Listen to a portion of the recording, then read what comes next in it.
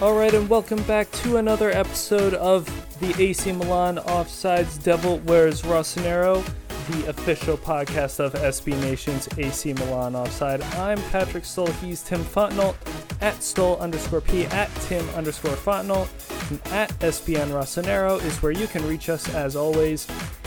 And stop me if you've heard me before, but AC Milan, for the how many straight time, have been robbed against Juventus again, and the referees again stopped the presses, gave Juventus a last-minute controversial penalty decision so that they could equalize in the first leg of AC Milan versus Juventus in the Coppa Italia semifinals, leading to a 1-1 draw in Leg 1.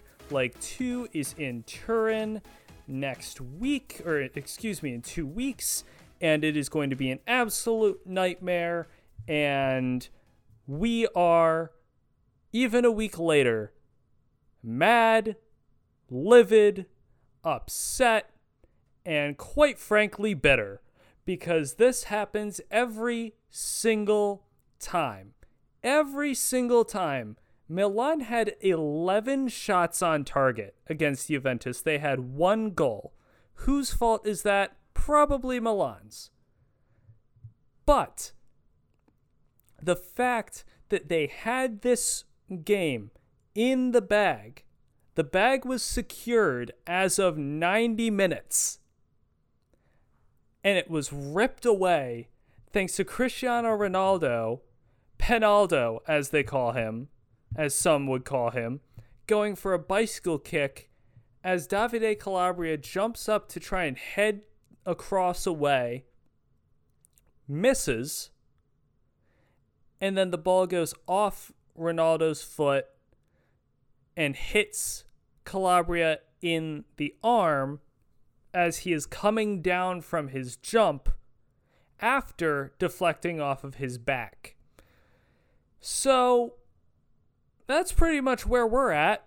It's good to know that, that whole 2020, New Year, New Milan thing that we were riding for about 6 games there.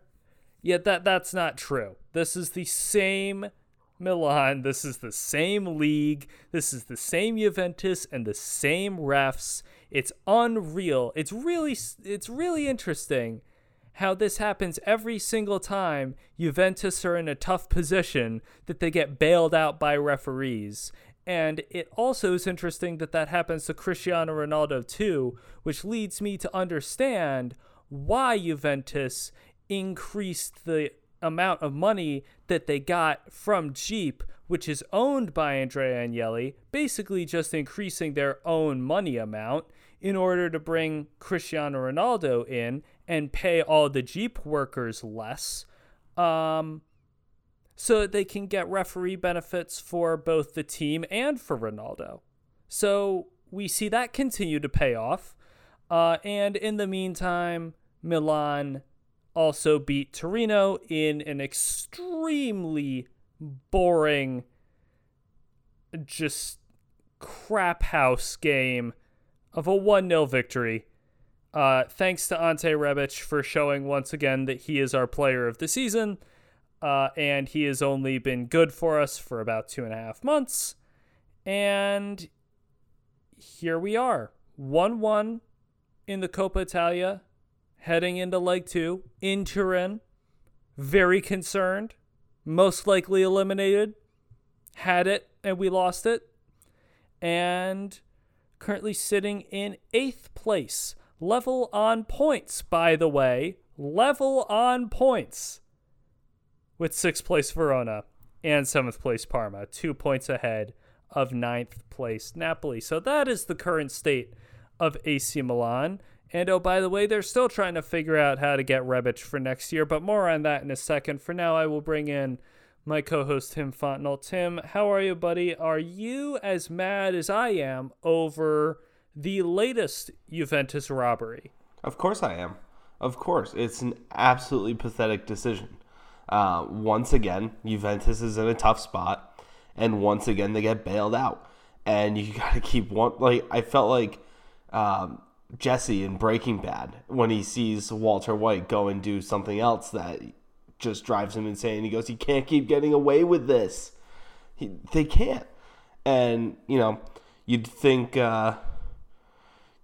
people would want to avoid all these suspicions given what happened about a decade and a half ago. But, maybe we're just past that. You hit the nail on the head with all of this. I mean, it's ridiculous. The only thing that made me feel better about it, because I just kept thinking about that whole Jeep thing too. And on Friday, the football world got some news. They got some news about Manchester City. Wonderful news. And all I could think when that happened, I just wanted to scream, "Now do Juventus!" Oh, they're next. They are next. Oh, they're coming up next, and I cannot wait for Juventus to get banned from Europe. If this appeal falls flat for Manchester City, Juventus and PSG are going to be sweating, and I can't wait for it. But anyway, just the penalty decision on its own. Absolute garbage. Just, what's Calabria supposed to do there? I mean, he is playing the ball. He's not even looking at Ronaldo. He is playing the ball. And Ronaldo is inches behind him. And that arm isn't... When you jump, and you're jumping backward, and you're jumping like backward diagonally, are you going to keep your arms at your side? Can you keep your arms at your side? Like, if you're listening to this, try to do that. If you can, the whole unnatural position thing? That is meaningless to me now. It's just, it has no meaning. And what is a natural position? Especially when you're talking about the fact that people need to use their arms for movement, for balance. And so a player who is making a football play, I feel like I hear that in college football and the NFL way too much that I'm now saying a football play. He is jumping to head the ball, and it goes over him to Ronaldo, and he's too close to be able... First of all, he's too close, and second of all, he's not even looking in that direction because he's looking at the direction that the ball was played from. So he is in no position to actively prevent a cross from coming in. So, I mean, it's ridiculous. And it cost them the match. It's now 1-1. They have the away goal. And Juventus are going home with that advantage. And it is completely ridiculous that is now the talking point when we should have been talking about how fantastic those first 85 minutes were from Milan. Because I thought that they were actually really solid for that entire game. And the only reason we're talking about anything different is the handball and Teo's red card, which Teo's red card was awful. I mean, just really dumb to put yourself in that position when you're already on a yellow. But the team really handled it well and looked good for the win, and they deserved the win, and they didn't get it because, when Pinaldo's on the pitch, that's what happens. It's sad because whenever we're going into these matches against Juventus, you always feel like something like this might happen. One of my examples, I believe it was 2 years ago. 2 years ago, where it might have been Pjanic. I forget who it was, but Juve player basically had the ball, took it to the touchline, tried to cut back with it. De Sciglio was covering him, and he basically kicked the ball straight up, and it hit De Sciglio's hands that were behind his back because he turned, and his hands were behind his back, so he was doing the hide the arms thing, which is an unnatural position, but that is the avoid handball at all costs method, as opposed to the natural position method, which just doesn't exist. But the ball went straight up at De Sciglio's arm arm's elbow. I don't remember the exact play. I was trying to track it down. Penalty, and then Juve won the game from it. Shocker, right? I believe that was Dybala who scored the penalty. It was pre-Ronaldo, clearly, because De Sciglio was a Milan player at the time, not a Juventus player at the time. So, that's one example. It's like, all right, that was nonsense. Last year in the Coppa Italia, Hakan Çalhanoğlu tries to cross the ball, and a sliding Alexandro has his arm up, and it bounces and completely deflects the trajectory of the ball. I screamed when that happened. In the box. Yep. Hakan Çalhanoğlu posted a picture of this on his Instagram story immediately following the game because he knew that was a penalty. And it was not given because it was Juventus. This was given because it was Juventus. I am looking at this frame by frame right now. This is the current robbery. Where the ball comes in, and admittedly, I don't know why, the only reason that Calabria's arm would be out like that is for balance.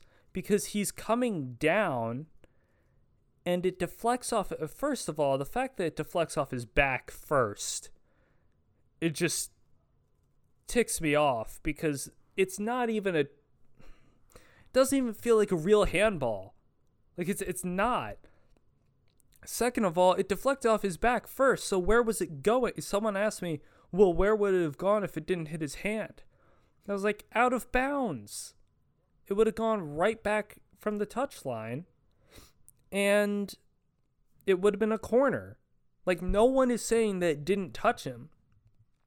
But then my favorite part is the traditional Juve throw the hands up method, which I see 1, 2, 3, 4 players throw their hands up. And then Miralem Pjanic goes right into the face of the referee. What else is new? And basically says, oh yeah, you're going to look at that, right? And the ref goes, yes. And Pjanic goes, okay, good, and walks away. And I'm like, this is just rigged at this point. This is complete. I'm looking at the VAR review, and I just cannot understand how that is deemed. I understand it hit the arm, but first of all, it took a deflection first, and second of all, it didn't affect the ball. It didn't affect the trajectory, and third of all, making that huge of a call at that point in the game, it's crappy. It's nonsense. And it happens all the time. And it happens almost exclusively for Juventus. Exactly. And you know what? Here comes the our favorite VAR line, clear and obvious. You have to look at that and definitively say that was a true handball by the letter of the law against the defensive player and warrants a penalty kick. The fact that it's still up for debate tells you everything you need to know. And not there shouldn't be a debate. It's so blatantly not a penalty. And, there's no coherent thought about what is and what isn't a handball in Italy right now. I think we started the year with this very definitive statement of if it hits your hand, it doesn't matter. Doesn't matter if it's in a natural position. Doesn't matter this or that, the other thing. It hits your hand, it's a handball. We threw that out the window in the first week because Milan got robbed, if that was the definition. At Udinese, they got very much robbed if that was the situation. And now I feel like there's just no definition anymore, except for Juventus, where if it benefits Juventus, it's a handball. If it doesn't benefit them, we play on. To your point about the handball is, if it is like a handball's a handball, like if it hits your hand, too bad, then that needs to be enforced consistently, because it doesn't seem like that's the case. It seems like they are judging intent or natural position, or I don't even know. Like, it seems like there's actual judgment going into this, as opposed to what we were originally led to believe, which is what you said: if it hits your hand, that's too bad. And that's clearly not the case, because it's not consistent. And we have VAR, and if you're going to use VAR, you need to get it right, because otherwise you're going to turn into the Premier League and you're going to become a joke for it. I don't think anyone could be that bad right now. No one can fudge up VAR quite like the Premier League. There's one thing, well, a couple quick things from the Juventus game that also just screamed to me that we are not advancing. First of all, Teo's first yellow card literally was like a minute, if that, after Dybala should have gotten a yellow. Romagnoli has gotten a yellow for basically going and speaking to the ref, and Bonucci like grabs the ref or like gets an inch away from his face, and he never gets a yellow card. Teo's second yellow, frankly, was his fault, because at that point you need to know, like, to relax. They're going to be missing Teo in the second leg. That's a huge deal. They're going to be missing Castillejo, which is also a big deal, because we don't have Suso anymore. And he's been very good the last few weeks. Which just makes me sad. It makes me happy for him, because I like Suso and I wish him well, but that really sucks, because this happens a lot. And then we're going to be missing Zlatan Ibrahimovic somehow, some way. And this is the ultimate, like, Italy doesn't have it together moment. Is that Zlatan got a yellow card, and due to yellow card accumulation, he is suspended for the second leg. His previous yellow card, that is the accumulation, was in the 2010 to 2011 Coppa Italia. The last time he played in Italy was a decade ago. Literally a decade ago. And he got a yellow card in a Copa game, and he just got another yellow card, and he's out for the second leg against Juventus because of a 2010-11 yellow card. How do these things not reset? What do you mean he's getting punished for this? You would think that this would roll over. It makes no sense at all that he literally was like walking around with this record. Not a soul knew this, by the way. Nobody knew that was going to happen. And I'm sure I don't want to be the guy who had to break that news to Zlatan Ibrahimovic at the end of the game. Like, hey, by the way, you're suspended for this reason. Because I'm sure that person is no longer with us. It's stunning. It really is. So that's what, like three or four yellow card accumulation? Because he did get yellow carded in the last game too, that Torino game. But come on, you are punishing a guy for something that happened 10 years ago. Like, really? That's what we're doing? Like, this is how we're operating, right? And so what if it's 3 yellow cards and you're suspended, he's being punished for something that happened in 2011. If it's 4, he's being punished for something that happened in 2011 and 2009. I mean, what are we doing here? What is Italy? I mean, Mario Balotelli came back and had to serve a suspension when he signed with Brescia. He's been playing in France, in case anyone forgot that. And he was suspended when he moved back to Brescia because of something that happened like years ago. This is like, I don't know if UEFA still does this where they suspend you for the first couple. I mean, it has to be like a ruling that comes down pretty much at this point. I mean, it's ridiculous the way this used to be a thing where players could get suspended going into a new year, even if they like moved teams or moved leagues or something like that. But we're actually punishing somebody for an incident 9 years ago. Are you kidding me? Something the guy clearly had no idea about. Like, if the reason, like, this is very, like, this feels very in the weeds, but it also feels very obvious, right? The yellow card accumulation rule is for players who, like, clearly either have a pattern of dangerous play, reckless behavior, endangerment of others, consistent dissent. I'm not reading this. This isn't a rule book. It's just like, if you're going to have the yellow card interpretation, you are basically saying the way you are playing has proven that you should not play in the next match because you keep getting yellow cards, so this is your punishment, right? That is the definition. That is like the core intrinsic value of having a disciplinary suspension based on punishment accumulation, right?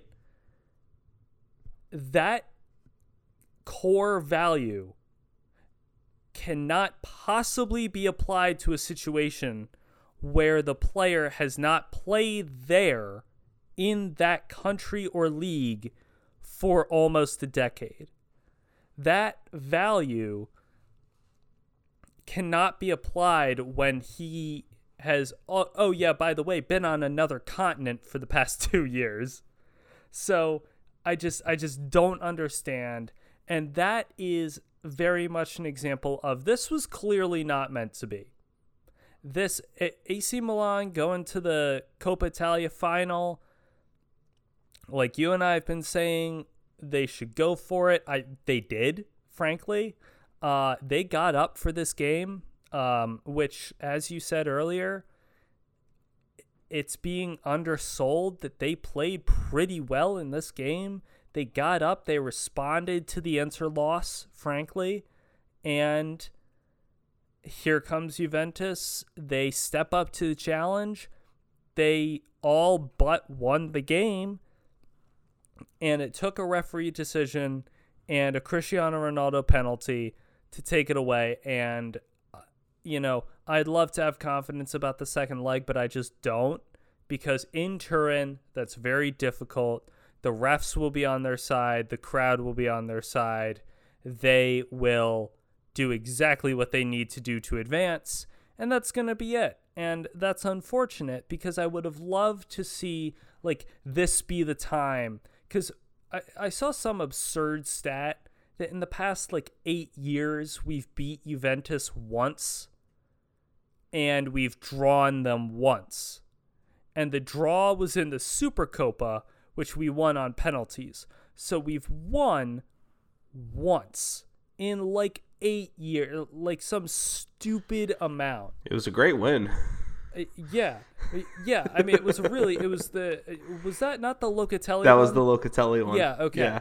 I thought so. So that's the one we have. All the others, like, it's not like, they just can't get over. No, we're getting crushed out there.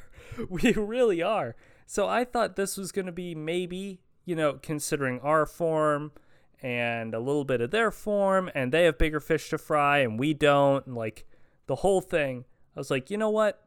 Maybe, just maybe, this will be the time. They'll just knock Juventus out. It'll be incredible. They'll be in the final, and then they'll take on someone they can beat in a final.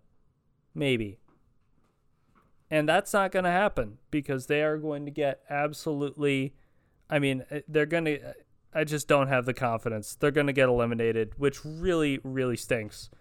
But I don't see anything else happening. So, I mean, the other takeaway from the Juventus game, and really is also the only takeaway from the Torino game, is Ante Rebic continues to be very, very good.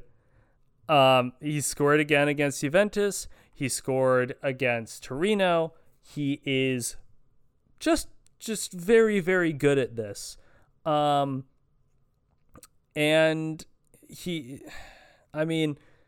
we've said a lot about Ante Rebic, so I don't want to beat a dead horse here.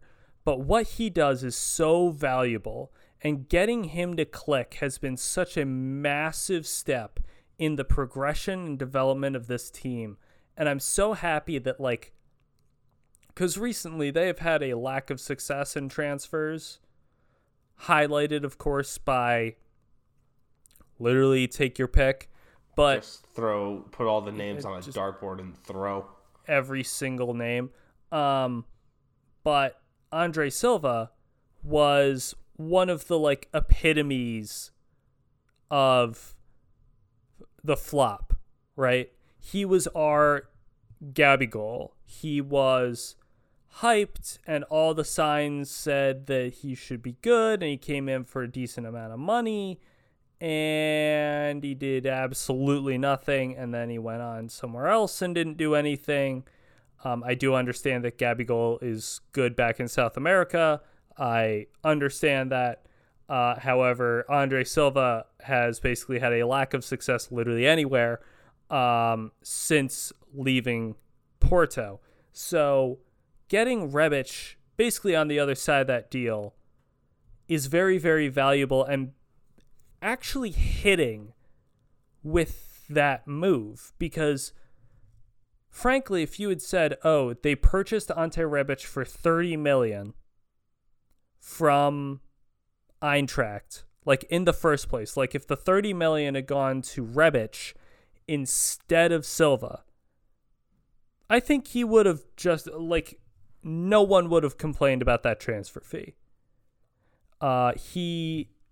In 2020, Ante Rebic has 5 goals, which, by the way, is half of AC Milan's goals. And through match-winning goals, 9 points won. But fun fact, and you can check out an article on Ante Rebic with a little bit of information on Andre Silva on our website, acmilan.theoffside.com. Guess how many goals Andre Silva has at Eintracht Frankfurt? I'm going to say 4 or 5. He has 5. Yes. Yeah, that is as many as Ante Rebic. Incredible. In 2020. Incredible.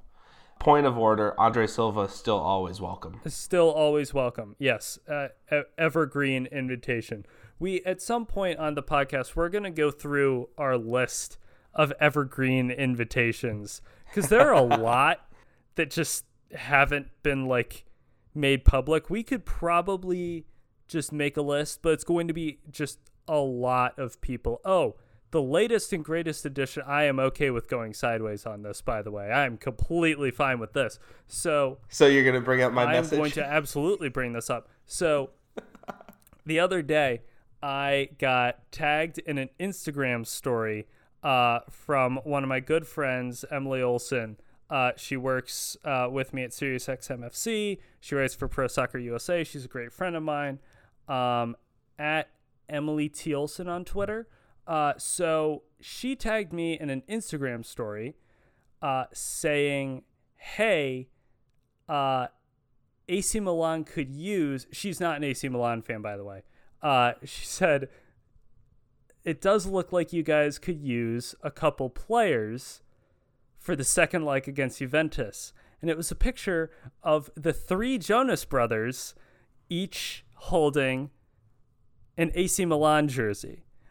Which, how this has never come up, I have no clue. I have no idea how I am just learning that the Jonas Brothers are on the massive celebrity AC Milan fan list.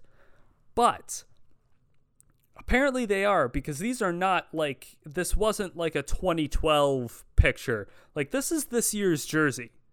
So the Jonas Brothers are AC Milan fans, which is awesome. And I know that they're probably just on tour and they visited, and it is the biggest club in Milan.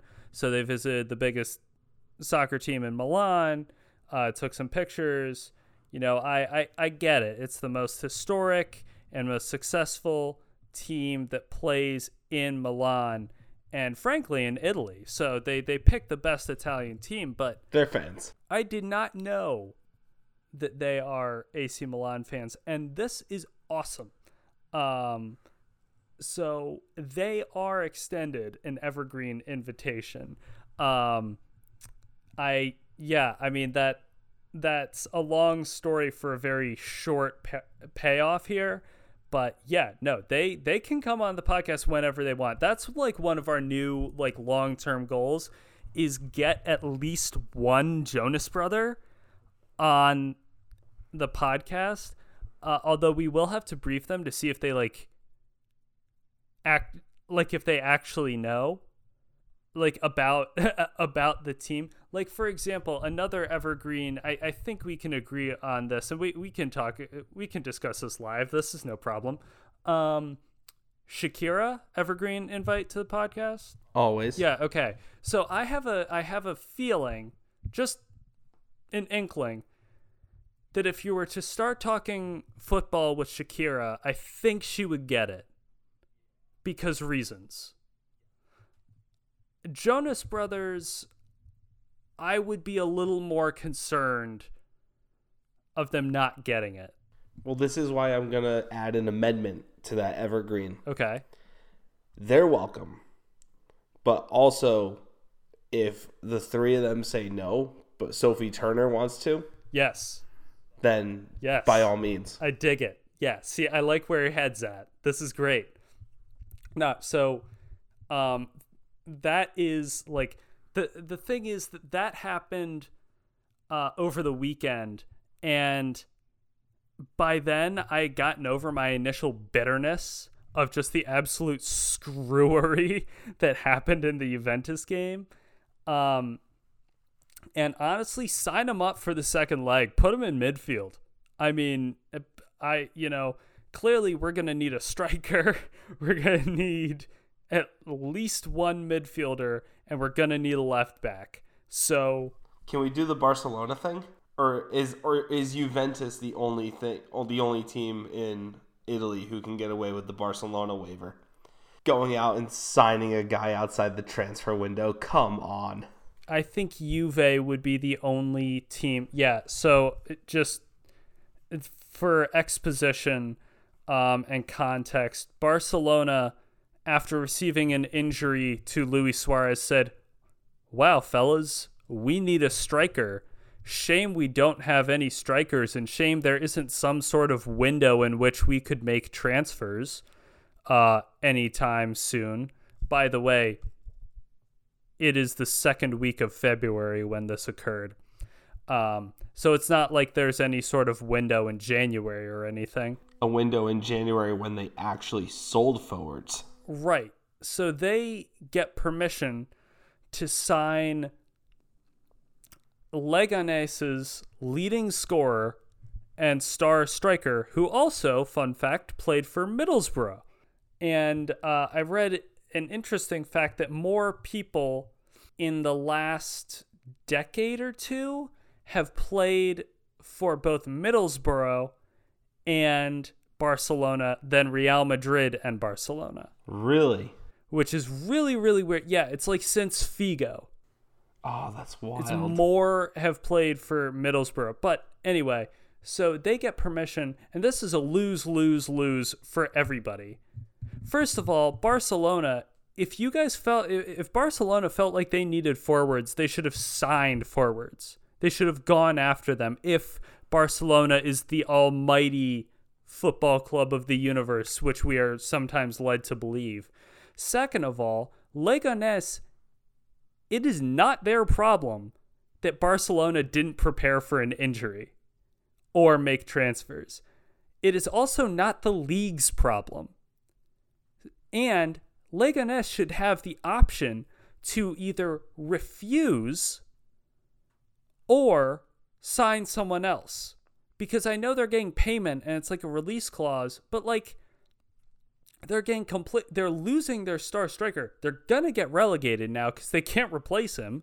They're losing their leading scorer, so they're just gonna straight up get relegated. He's not good enough to start for Barcelona, so he's gonna sit on the bench. And they're bringing in a not Barca player. Excuse me. They're bringing in a not Barca player. So everyone loses, and La Liga just put themselves in an embarrassing situation where they just let Barca trample all over the worst team in the league so that they could get a backup striker that they're not going to play, and basically just said the transfer window does not matter at all. So, yeah, I think Juventus is the only team that could get away with that. But I mean, we might as well apply. Maybe we can ask La Liga, and maybe we can take one of Leganés' backups or something. Maybe they'll let us do that. Like, maybe we can approach Malaga or something and be like, hey, friend. Yeah. Can I just swipe a player or two? Like, I'll give you, I don't know, who can we get? I'll give you Diego Laxalt. I was just going to say Diego Laxalt. Poor Diego Laxalt, man. He came in against Juventus, too, and I was like, this is actually a little bit sad. Yeah. You know, Anthony Robinson would have been great in that position. Oh, my God. Don't even get me started. Just L after L after L. We're so far down this rabbit hole, I can't even see the light anymore. Oh, my God. There is no light. Normally, at least you can see light at the end of the tunnel. It's just bleak. There's nothing there. But yeah, so Too Long Didn't Read. The Jonas Brothers are fans of AC Milan, are welcome on the podcast, and we can add them to the list. Thanks to Emily for sharing that with me. Otherwise, that would have completely flown by my radar. I would not have known this at all. This would have gone completely over the head. I wouldn't have known if it wasn't for you. And then I just lost my mind about it. That's the thing. Like, I saw it, I was like, yo, this is cool. And then I got a message from Tim, like, new goal. Get the Joe Bros on the podcast. I'm like, deal. So, of course, if this can find their way to them, that would be superb. Amazing. And yeah, so that is the latest and greatest edition of Evergreen Invites. Maybe we can make that a regular bit. I like just that. Start doing like a person. Our Evergreen Person of the Week. This is actually gonna come off like really, really sad.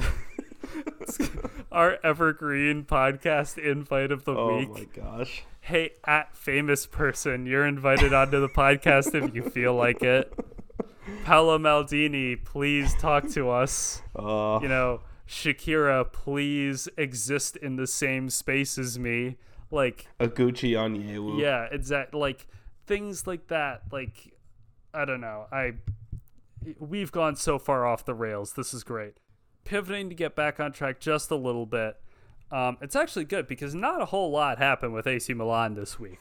To be honest, outside of getting screwed, Ante Rebic scoring twice, winning against Torino in a very takeless game, not a whole lot happened. But one really weird thing came up this week that's worth mentioning. I'm not even sure if there's like a take for this. I think it's actually pretty obvious. So Ante Rebic was brought in reportedly, I'm going to put this in quotes, a swap deal for Andre Silva. Eintracht gets Silva, we get Rebic. The loan is a dry loan. There is no buyout option. The report that we have on our website, shout out to Mookie, our manager, for writing this. I'm reading here, the exchange was pretty last minute as the deal did not fully conclude the negotiations, especially regarding buyout clauses at the end of the 2 years. According to Sempre Milan, Frankfurt's sporting director revealed we had to do the transaction at the last minute, so we opted for a loan exchange without agreeing any sum for future purchase. Operations were initially connected, but now they're absolutely disconnected from each other. So that's the information we have, and this is just odd. So that it just sounds like they had to do it so quickly to get it. They wanted to get rid of Andre Silva so badly that they basically didn't do a full deal to get rid of him. It is a 2-year loan, but there's no buyout clause built in. So they have to negotiate that. Or Eintracht Frankfurt can just be like, no. And in the most AC Milan thing that would ever happen, besides the entire Anthony Robinson situation, in the most AC Milan thing ever, we would get Rebic in form, and then he would go back to Eintracht Frankfurt. And then what would make it even more AC Milan is if they also bought Andre Silva. Like, we wouldn't even get Andre Silva back to, like, sell him somewhere for, like, 15 million or something. I thought you were going to say that he was going to go back to Eintracht, and then Eintracht was going to immediately sell him to Inter for a huge sum. Oh my god! And then he scores a brace in the derby. Yeah, no, I'm thinking just like, not even like maliciously, just like accepting of defeat. And again, I'm not even sure if there's a take to be had here. It's odd. It seems rushed. It seems like Boban / Maldini. I guess Boba. Again, we went over this last podcast episode. I don't really know. It seems like they just wanted to get it done. It was like, look, we'll cross that bridge when we get there. We need the player more than we need the contract, right? Like the on pitch product, and clearly it's working, is more important than figuring that out. They'll just have to figure that out. And I'm sure they will, because he's playing that well and he's that important. They're going to end up buying him, but he's going to be the problem is he's going to be more expensive now, because there wasn't a predetermined, it wasn't like, oh, at the end he'll be 20 million and you just do the Dortmund thing and say, yes, we will take that immediately. Thank you. We're going to have to pay probably the Andre Silva amount of money for him. So. And look, I mean, I can understand why this happened the way it did. Of course, going back to last summer, we were talking a lot about Everton, the Brazilian winger who was really good at Copa America. We thought that they were going to get him. That was going to be really expensive. We were talking about a couple other players. Ante Rebic was kind of a late in the transfer window. This guy seems like he's the emergency option, which isn't a bad one, but you get to that point, and Eintracht isn't. They don't feel any pressure to get anything done in that situation. It's all on Milan. They're the ones who really want to get this done. They know they can't really take the time to work out a whole post-loan contractual agreement, because especially these days, I feel like we're seeing a lot more obligation to buy and a lot less option to buy. So I feel like that puts you in an even more difficult situation. And Eintracht know, hey, he could go. He's been really good for us. He could go there, have 2 really good years, and then we're in a position where we can ask for more money. And they're going to be able to. And now, if Milan do want to keep him, and at this point, why wouldn't they? Look, they've got 16 months to figure it out. I say that casually, and I know that's going to be 16 months of pressure to get it done. But you can work something out in terms of like payment plans, and I don't know. We talk a lot about these transfers and have really nothing to go on. We don't know what the front office is going to look like in a few months. We don't know what the ownership situation is going to be. We see all these rumors floating around. We don't know the financial fair play situation. So we kind of just got to roll with whatever happens, because that's the way it goes when you're a Milan fan. Yeah, par for the course, right? Yes. We just got to figure out breaking, future uncertain, I mean, there's also reports that Milan have agreed or are close to agreeing or are working on a deal. Basically, there are more reports about Ralf Rangnick from Red Bull, Leipzig, and Salzburg, but mostly Leipzig. So there are more reports about that potentially coming through. And I guess really the last takeaway from this week in Milan, outside of the Jonas Brothers, is Paquetá. And again, I'm not even sure how much of a take there is to be had here, because he came in against Torino and he was, I don't know, because like all of the questions around him seemed to be getting stronger.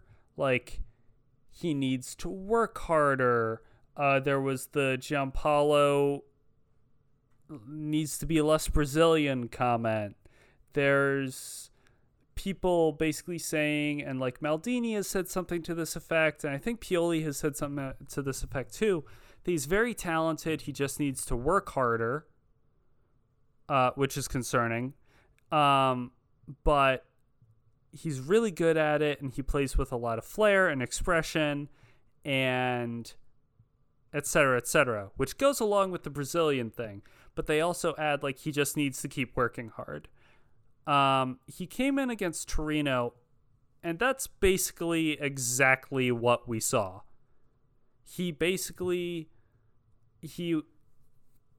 It's like someone who is just trying to do flair moves on FIFA no matter what the cost.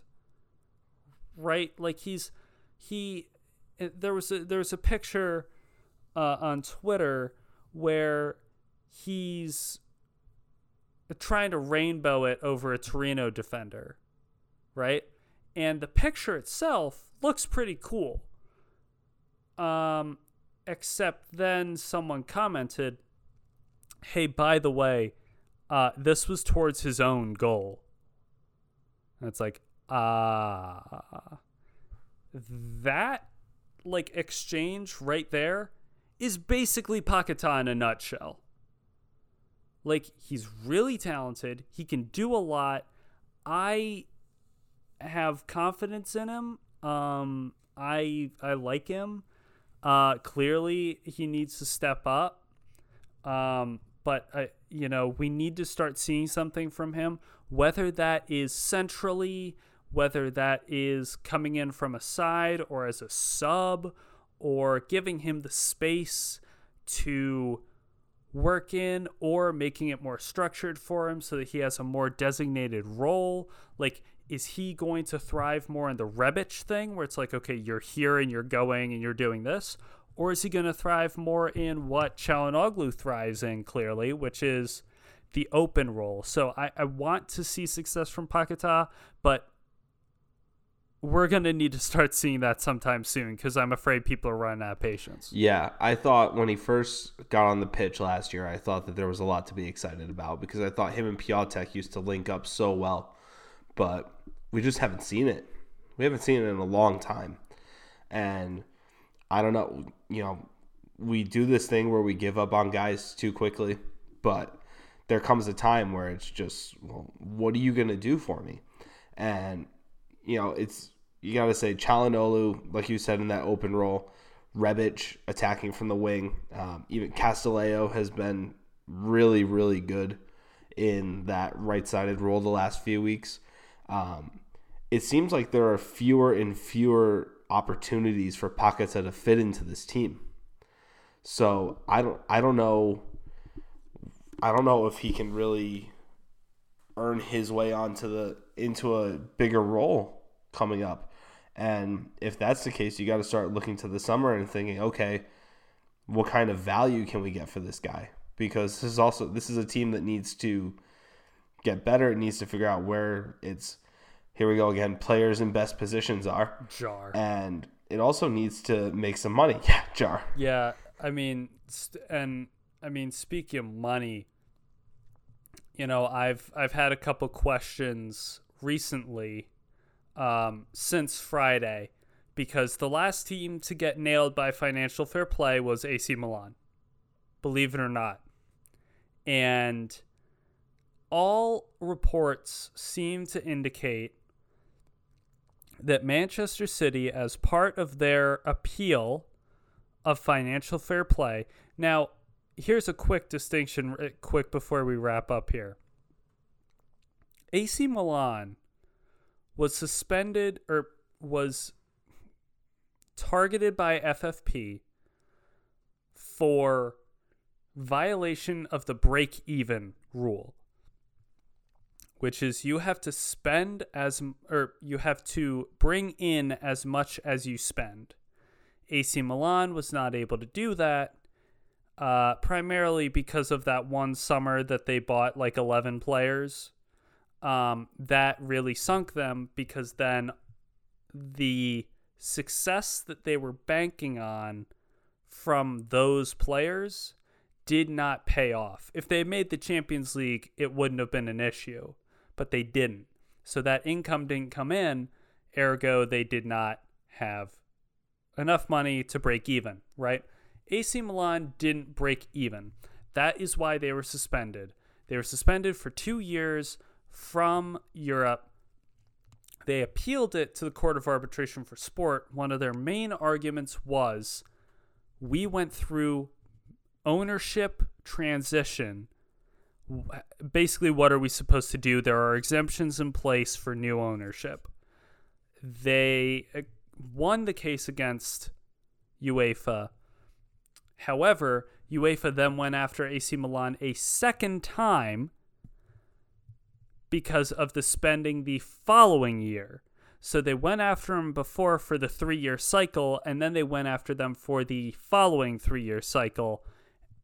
That is what resulted in the settlement. It is a settlement of AC Milan being out of Europe this season. What Manchester City have allegedly, but yeah, very believably, but allegedly, because the last thing we need is Manchester City. Manchester City lawyers do not have an evergreen invitation to the podcast. Pep Guardiola, yes.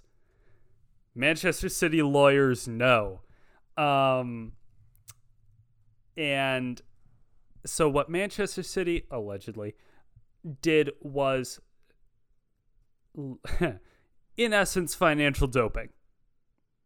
Is they fabricated, allegedly, the amount of money on their sponsorship. Who is their sponsorship? Etihad. Who owns Etihad? It's their owner, Sheikh Mansour. It's the same, like the flow chart is literally like one arrow away. Is the owner of Etihad is also the owner of Manchester City. That's the second team we've said that about. Yeah, strange. So basically they were like, oh yeah, we've made this much money from our sponsorship, when they did not make that much. And basically, reportedly, if you were to audit Etihad as a company, they're in far worse financial position than the sponsorship information given by Manchester City would indicate. Because Manchester City say they're giving X amount, but then you look at the financial situation of Etihad, and it's like, these guys cannot afford that. So, it's different. And in my opinion, it's far, far worse. Milan spent too much money. They broke the rule, and were told, you broke the rule, And that was, there were some arguments about it, but they just spent too much money. Manchester City not only spent too much money, a la paying $500 million on, or $250 million on wingbacks in one summer. Manchester City not only broke that rule, but also fabricated so much fabricated so much information in order to make that spending happen. Like, this is so much worse than what AC Milan did. And the crux of the Manchester City appeal is going to be, hey, look at all the other clubs in Europe doing it. If you do it to us, you have to do it to all of them too. Which would be Bayern with Audi, PSG with Qatar, and Juventus with Jeep. And all I've heard over the past half a week is, it'll open a massive can of worms. Open it. Do it. Is this not exactly what financial fair play was supposed to be? I know what financial fair play was supposed to be.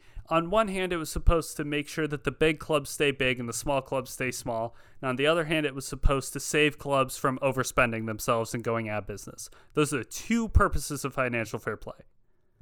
Right?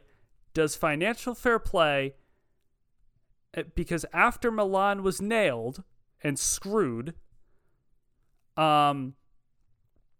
UEFA's president declared, this is financial fair play at its finest.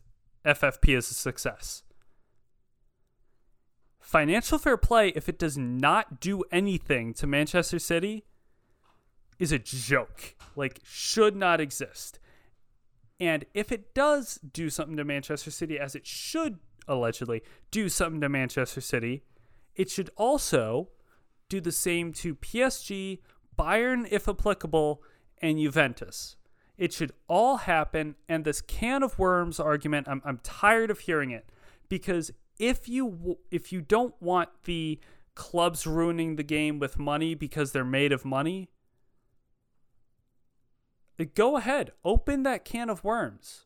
If you're worried about the problems that puts into the game, go ahead and fix that problem with the game, with a system in financial fair play that is frankly very broken and corrupt and not working. This would be a major W if they were to actually go through with this and ban Manchester City. And there's allegedly some worse stuff that could even lead to a points deduction and possible title strippings. And now we're talking. So a lot going on. Like, good, do it. Draw some blood. Honestly, it's been too much. The teams that have been punished for financial fair play are, the biggest club has been Milan, and there's been I think there's been a couple of other small clubs that have been punished for just trying to reach a place where they can, Milan needed to spend in order to break even because they needed to compete. If they weren't able to compete, they were going to keep getting farther and farther behind the teams that can afford to negotiate with their sponsors who are owned by their owner. And it's just absolutely ridiculous. They claim the whole, like you said, it's to keep the rich clubs rich and the small clubs small. Like, it's just so obnoxious. You call it financial fair play, and there isn't a bigger oxymoron on the entire planet. It's a complete mess, but the fact that this is starting to occur, and like there are also questions about like undue process and using information that was obtained through leaks, and I mean there's a lot going on with this, and it's not going to go away anytime soon. But I hope the end result is not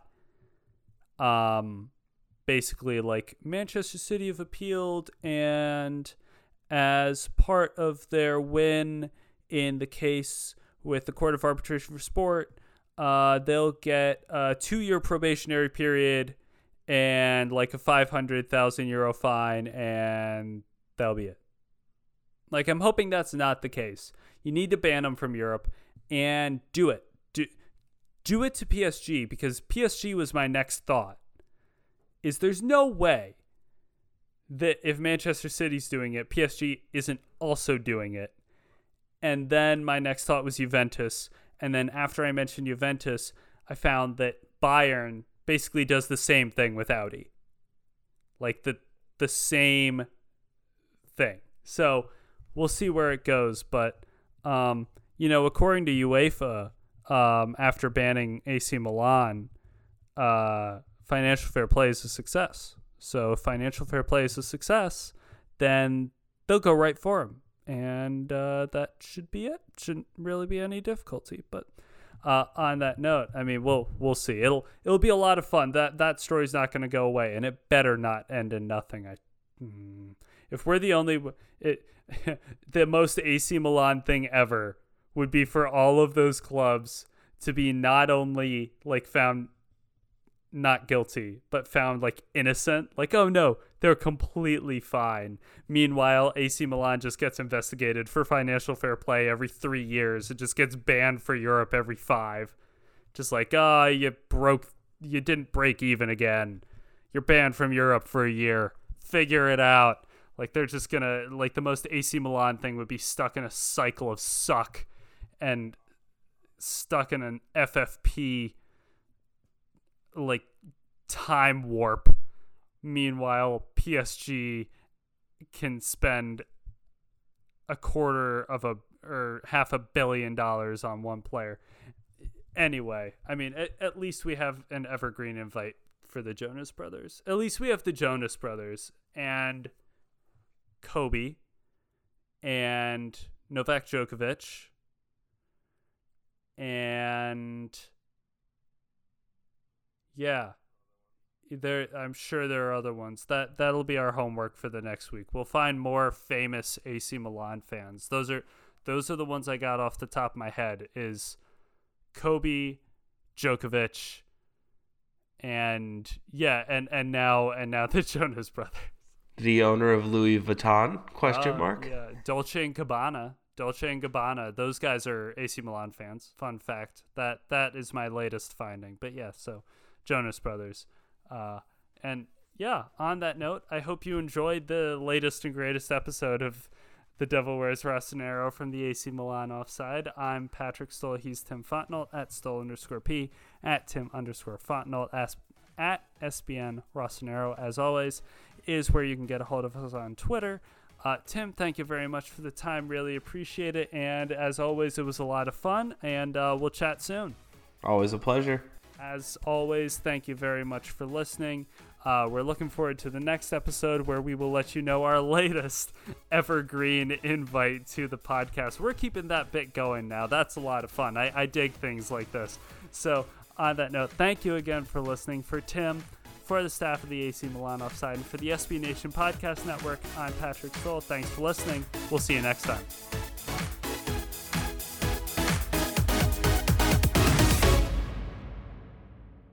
Hi friends, thanks again for listening, and guess what? You have made it all the way to the end of the podcast. That means that there are a few more ads headed your way in just a couple of seconds, but I'll give you a quick countdown so you have time to find something else to listen to, even if that happens to be another Devil Wears Rossonero episode, wink wink. So thanks again from me and Tim for listening, and the ads are on their way in 5, 4, 3, 2, 1.